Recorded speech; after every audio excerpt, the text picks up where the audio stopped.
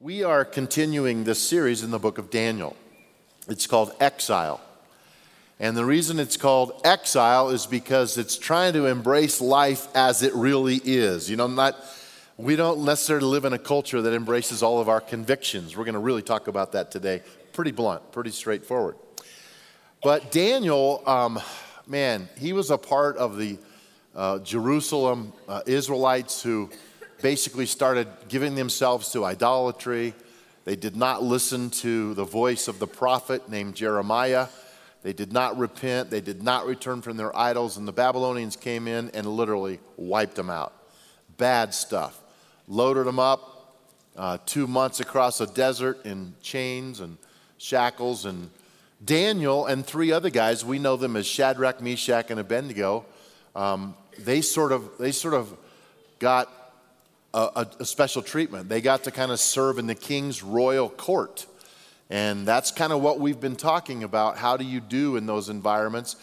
When your culture's wiped out, when everything that you have conviction about is gone, what do you do then? Well, that's kind of where we pick up the story. So I have a question for you to kind of kick it off today. How many decisions do you think you make in a day? How many of you would say more than 20? Yeah.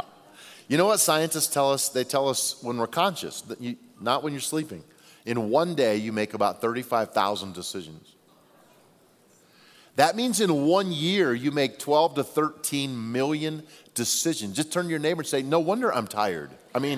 That's a very real thing. I'm exhausted. Your brain is working all the time. You make decisions that you're not even fully aware of about temperature and life and color and what you like and don't like, and if you're going to have a waffle with ice cream or bacon or all these decisions going on in our mind. I think I make decisions in a lot of different ways. Probably the biggest factor, probably for all of us, would be you make decisions based on experience, right? I remember one time touching a hot stove, and I've never done that again because I learned that it was hot. And they warned me it was hot, but I found out for myself that it was hot.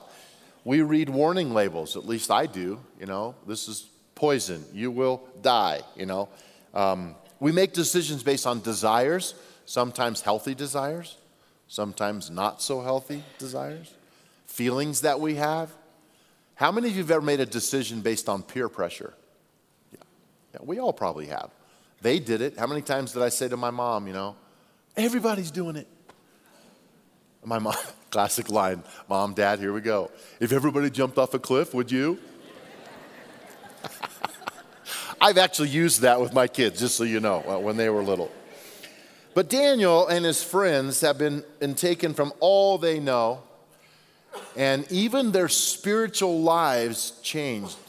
Babylon was filled with idols. They did not serve the one true God. They had nothing to do with him. Matter of fact, they tried to abolish the name of God as Daniel knew it. How do you cope in an environment like that? How are you going to live? Are you just going to live mad? Are you just going to stand up every day and yell at people? Well, in his case, he would have been beheaded. So he had to learn how to pay attention to the signs of the time. And that's kind of where we're going today. So if you have a program, go to the back, follow along. The first thing I want you to write down, first couple points we hit a little bit on last week, but I want to kind of refresh you. Daniel lived, number one, with resolve based on conviction. I want you to take all that in because it's a very important kind of 2-part phrase. He lived with resolve, not resolve based on peer pressure, not resolve based on what he felt was best, but based on conviction that he had from his faith in God. And that's a huge thing. Let me just read it in verse 8. But Daniel was determined not to defile himself by eating the food and wine given to them by the king. He asked the chief of staff for permission not to eat these unacceptable foods. He had a kosher lifestyle, and he could not eat and follow his faith and follow his convictions, the food that the king was trying to have them eat. Now, Daniel was not trying to be rude. It's very important for us to know. He wasn't trying to be, you're going to give me what I want. I grew up, I don't know how many of you grew up being told you're going to eat what's put in front of you? Yeah, so I sure did. Matter of fact, my dad was a pastor on the Western Slope in Grand Junction, Colorado, and there were 5 of us kids. And it was in a day and age, and some people still do this, but nothing like it was back in those days, where everyone in the church at least one time wanted to have the pastor and his family over for dinner, right? Just to get it over with, mostly. Honestly, I think just to get it over with, to say, yeah, we had them over 10 years ago. We did it. We did our thing, you know.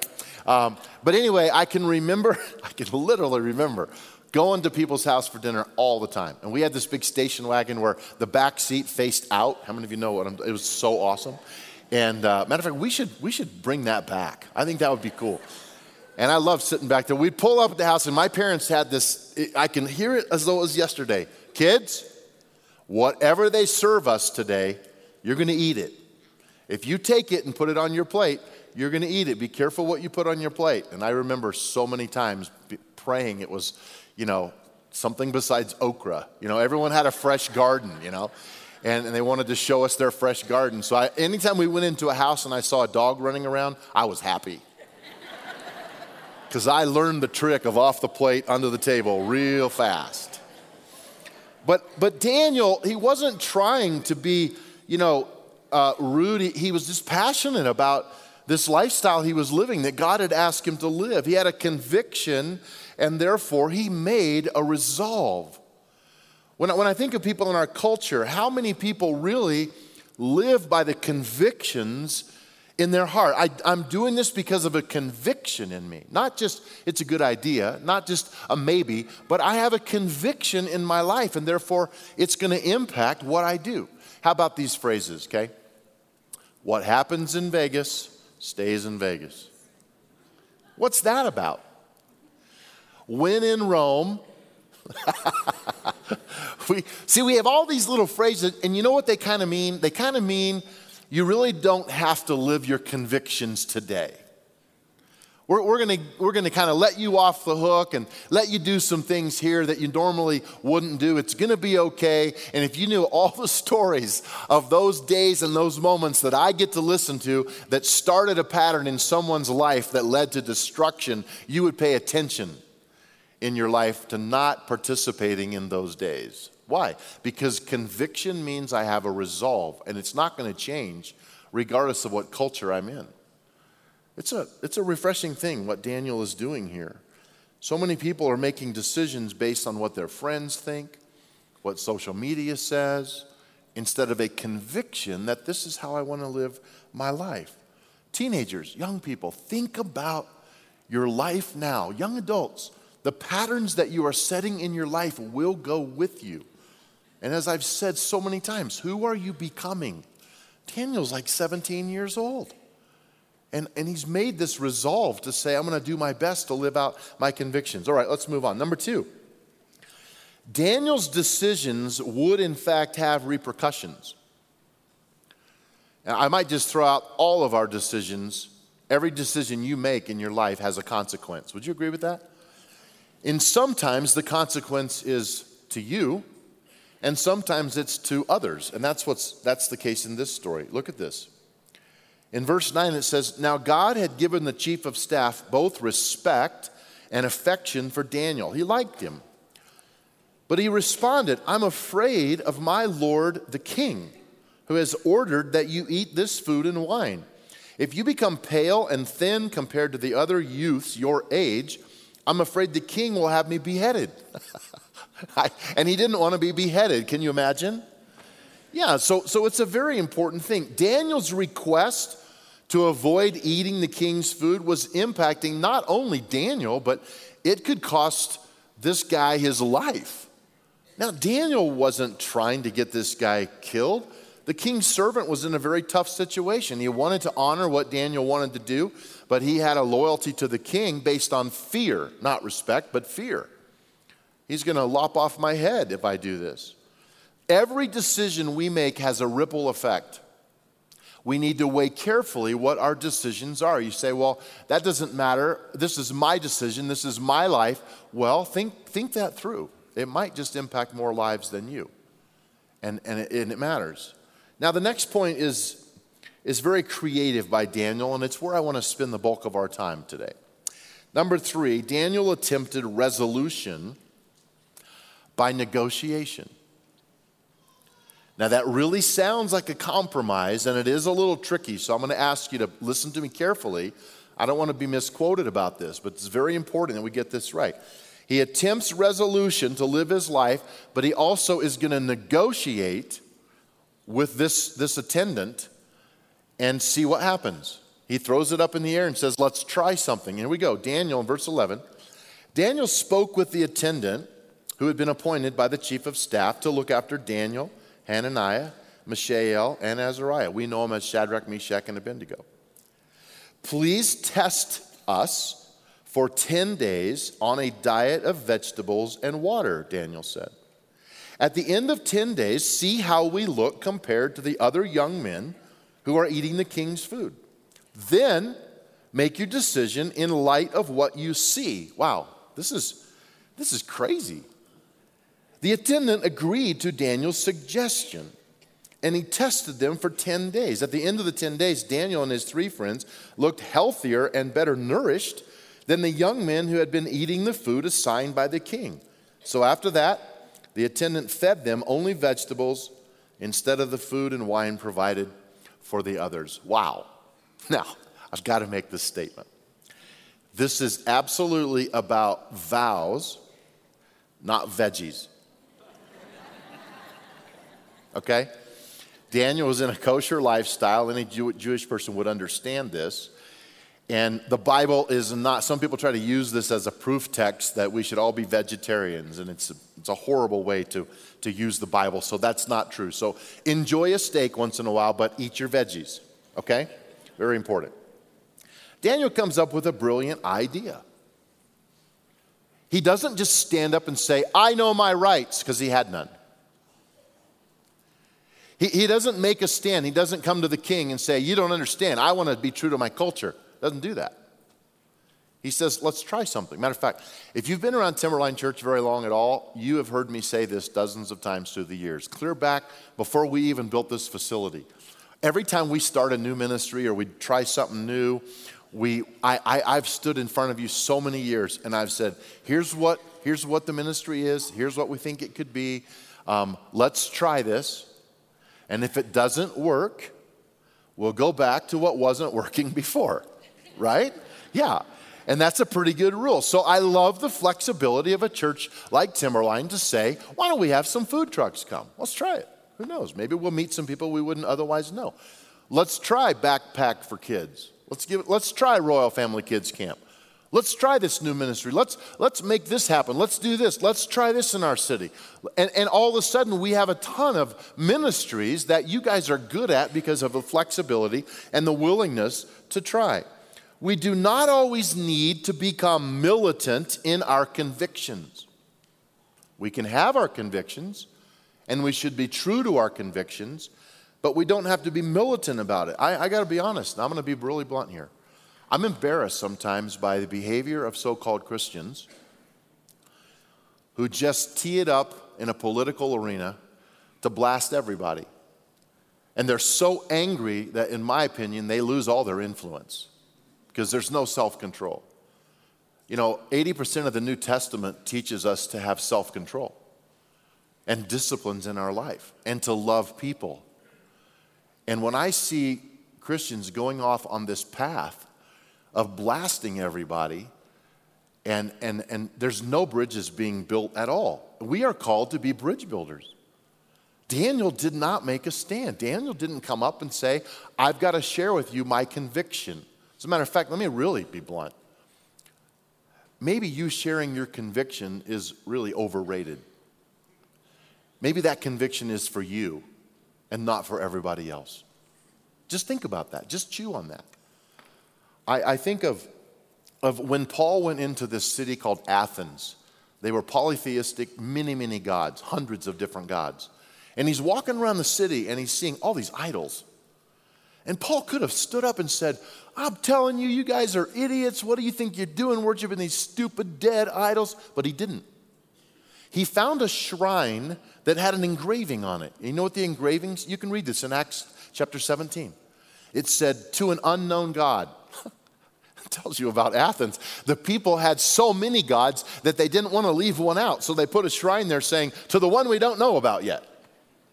And Paul, in his brilliance, gathers people around and says, you know that shrine that says to an unknown God? Guess what? I know who that God is, and I want to tell you his name is Jesus. Oh, really? He said, yeah. And he told them all about, what did he do? He built a bridge. He didn't just condemn their lifestyle. He built a bridge to them. This is so important in our culture. Daniel works with the king's servant. He says, let's try this. Would you consider this? I don't want you to get harmed. I'm not going to put you in harm's way, but would you give us 10 days?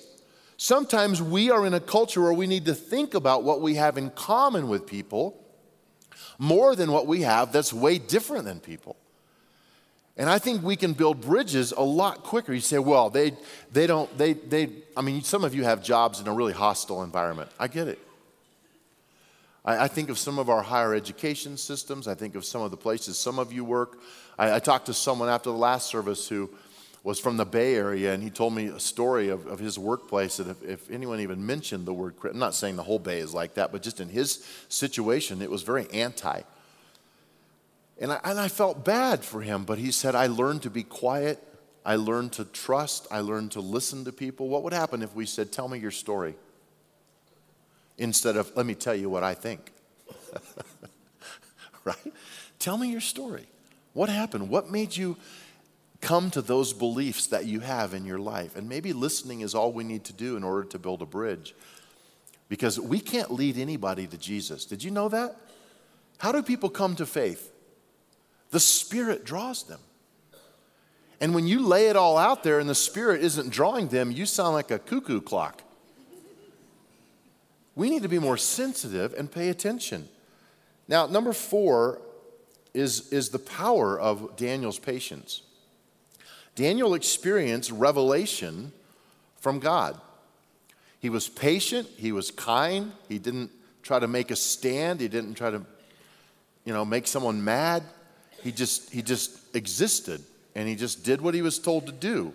And God gave him favor. Now, look at what happened, because God blessed him. Verse 17, God gave these 4 young men an unusual aptitude for understanding every aspect, and this was interesting, of literature and wisdom. This is the literature of their day. It's not the Bible. It's interpreting the literature of their day. And God gave Daniel the special ability to interpret the meaning of visions and dreams.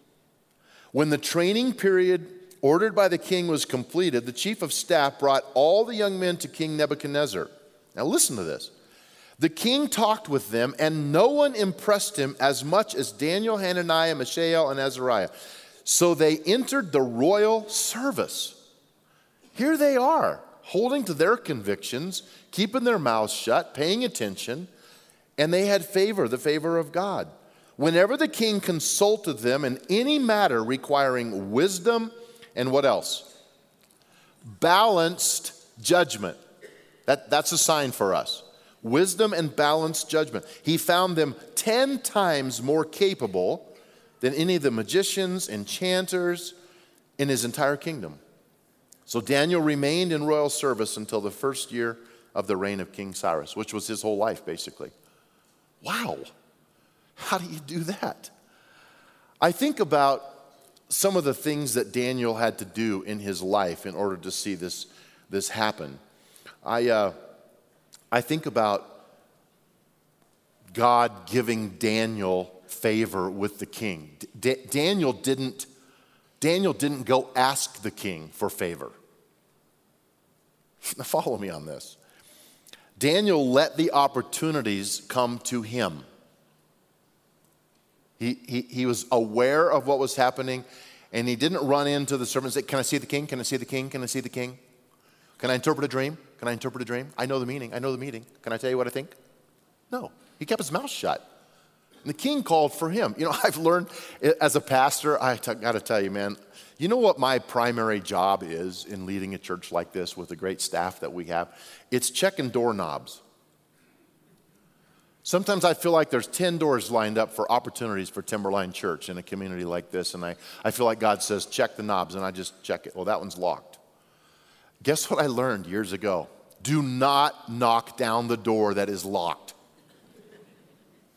Have you ever done that? I have. It's no good, no good. That one's locked. That one's locked, at least for now. Oh. Hello. You walk through that door and all of a sudden there's an opportunity. There's an open space. And guess what I usually see as a pastor when I get inside there? 10 more doors.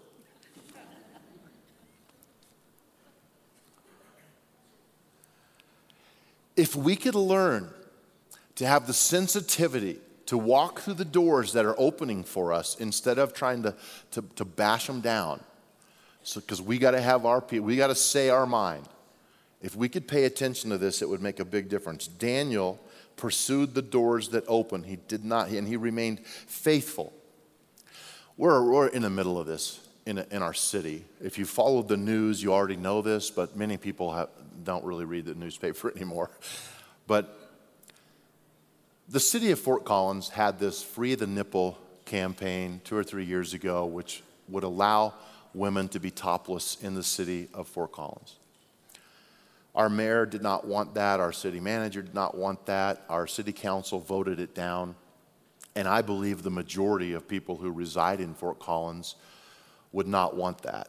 However, through a turn of events, if you've been watching the news, you know that just these last couple of weeks, 2 judges have ruled that it's unconstitutional to prohibit women from being topless if they choose to be topless.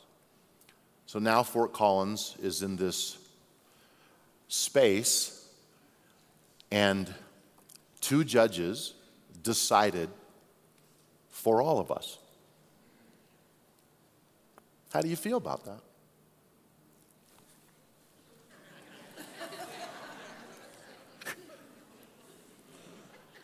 I'm not saying you shouldn't write a letter. I'm not saying you can't get involved. I'm just telling you, this is a sign, this is a little tiny taste of what Daniel lived with his whole life. When something is forced on you, you have to make a decision about how you are going to respond. Can I just tell you, what's written in this book, the Holy Bible, is offensive to people who do not embrace it. It's offensive. And God is not calling us to be offensive. He's calling us to live this book. And a lot of believers are not getting that right. We are called to build bridges. So how are we going to do that? I don't know. I'm just, everything in me right now is just saying, God, show me a way. How can I have dialogue with someone who would embrace a law like this and maybe live it out and experience it? How am I going to respond? And it matters.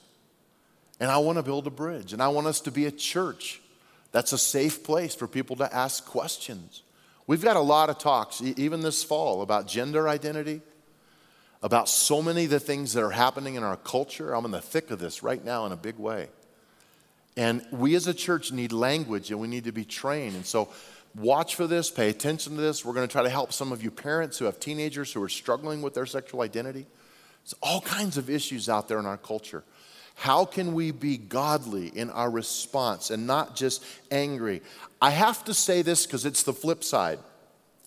In the book of Daniel, just in a few weeks we'll talk about this, you have Shadrach, Meshach, and Abednego that take a stand. They say, we're not going to bow down to Baal. We're not going to bow down to this idol. He's not the true God. You can't make us. And the king said, yeah, I can. You're going to die if you don't. They said, okay, we'll die. What do you do with someone like that? And they weren't trying to convince everyone else not to bow. They were just following their convictions. So I know there are times in our lives when we take a stand. If the day would come when someone says in this country, you either deny your faith or we're going to kill you, then I would have to die. But that isn't the case. And I pray it never will be. But they took a stand because it was everything they believed in. But we need the wisdom of God to know which time to take a stand and which time to listen and be gentle and be loving. Here's 2 questions I want you to ask yourself. as I wrap this up. Ask yourself these questions. Number one, do I make decisions from conviction? Do I make decisions that come out of a true heartfelt conviction of how I want to live my life? Or does it change depending on who I'm with? Well, it's Friday night. If I go out with these guys or these gals, I know what's going to happen and I'll just keep my mouth shut. Or do I need to follow it doesn't mean you tell everyone else your conviction. It might just mean you shouldn't go. The wisdom of that. Pay attention to that. The second question is, am I willing to let God prove himself? I don't know, you guys, this is a real conviction on me. Do we talk too much? We are to proclaim the gospel, which is the good news of Jesus. But can God prove himself to someone? Maybe you're the person who can build a bridge to that person so when the Spirit does begin to move on their heart, you haven't burned all the bridges away because you're so mean to them. We are so mean to them. But how can we instead let love live in a real way, in a powerful way? This is a hard message because in our independence, especially in our country, we've been taught that this is my right, this is my freedom, this is what I can do. And for some reason, the next step is we feel compelled to tell everyone else what our opinion is. And sometimes I think God's saying, why don't you just be quiet and love people? Why don't you talk to them about who they are and how they came up with this conviction? Let me take us all back to the beginning. We started today with a question: how many decisions do you make in a day? I've made some decisions in my life. Thank God, not too many that, destroyed who I was, but if I could go back, I'd probably change a few decisions. Anybody else? I probably would. But you can't. I can't go back and undo all that. I might have the consequences of some of those decisions for the rest of my life. But here's the good news. I can start fresh today. I can make good decisions starting today. I can draw a line in the sand and say, Lord, from this day forward. It's one of my favorite wedding vows. From this day forward. Oh, there's a lot of stuff back there. Woo! But how about now and forevermore? I'm going to walk into that, and you make a decision that you're going to honor God with your life, and you're going to live with resolve, and you're going to follow your convictions, and you're going to love God, and you're going to love people. Lord, we thank you today for Daniel. Thank you that he challenged the system in a way that could be negotiated and not just defiance. Show us what that means for us in a culture like we live in right now. Take us to a new place in our mind where this is very real, and every day it changes our Monday, Tuesday, and Wednesday at work with people, our neighborhood. Teach us. Let us think about these things this week, oh God. We need to listen to you more. Would you just, under your breath right now, just say, Lord, I want to listen to you more. I have opinions, but I'm not going to proclaim them unless I feel you really prompting me. And then the second one is, I'm going to live with resolve in my convictions. I'm not going to waver. I'm not going to have a double life. Do you know how many people have double lives in our culture today? I'm not going to have a double life. Lord, we offer this to you. And for anyone who's separated from you that just needs to know you love them, right now, would you just let your Spirit draw them to you? If that's you and the Spirit's drawing you, would you just yield to him? Say, yes, Lord, I give you my life. I give you my future. I give you everything I am. I trust in you.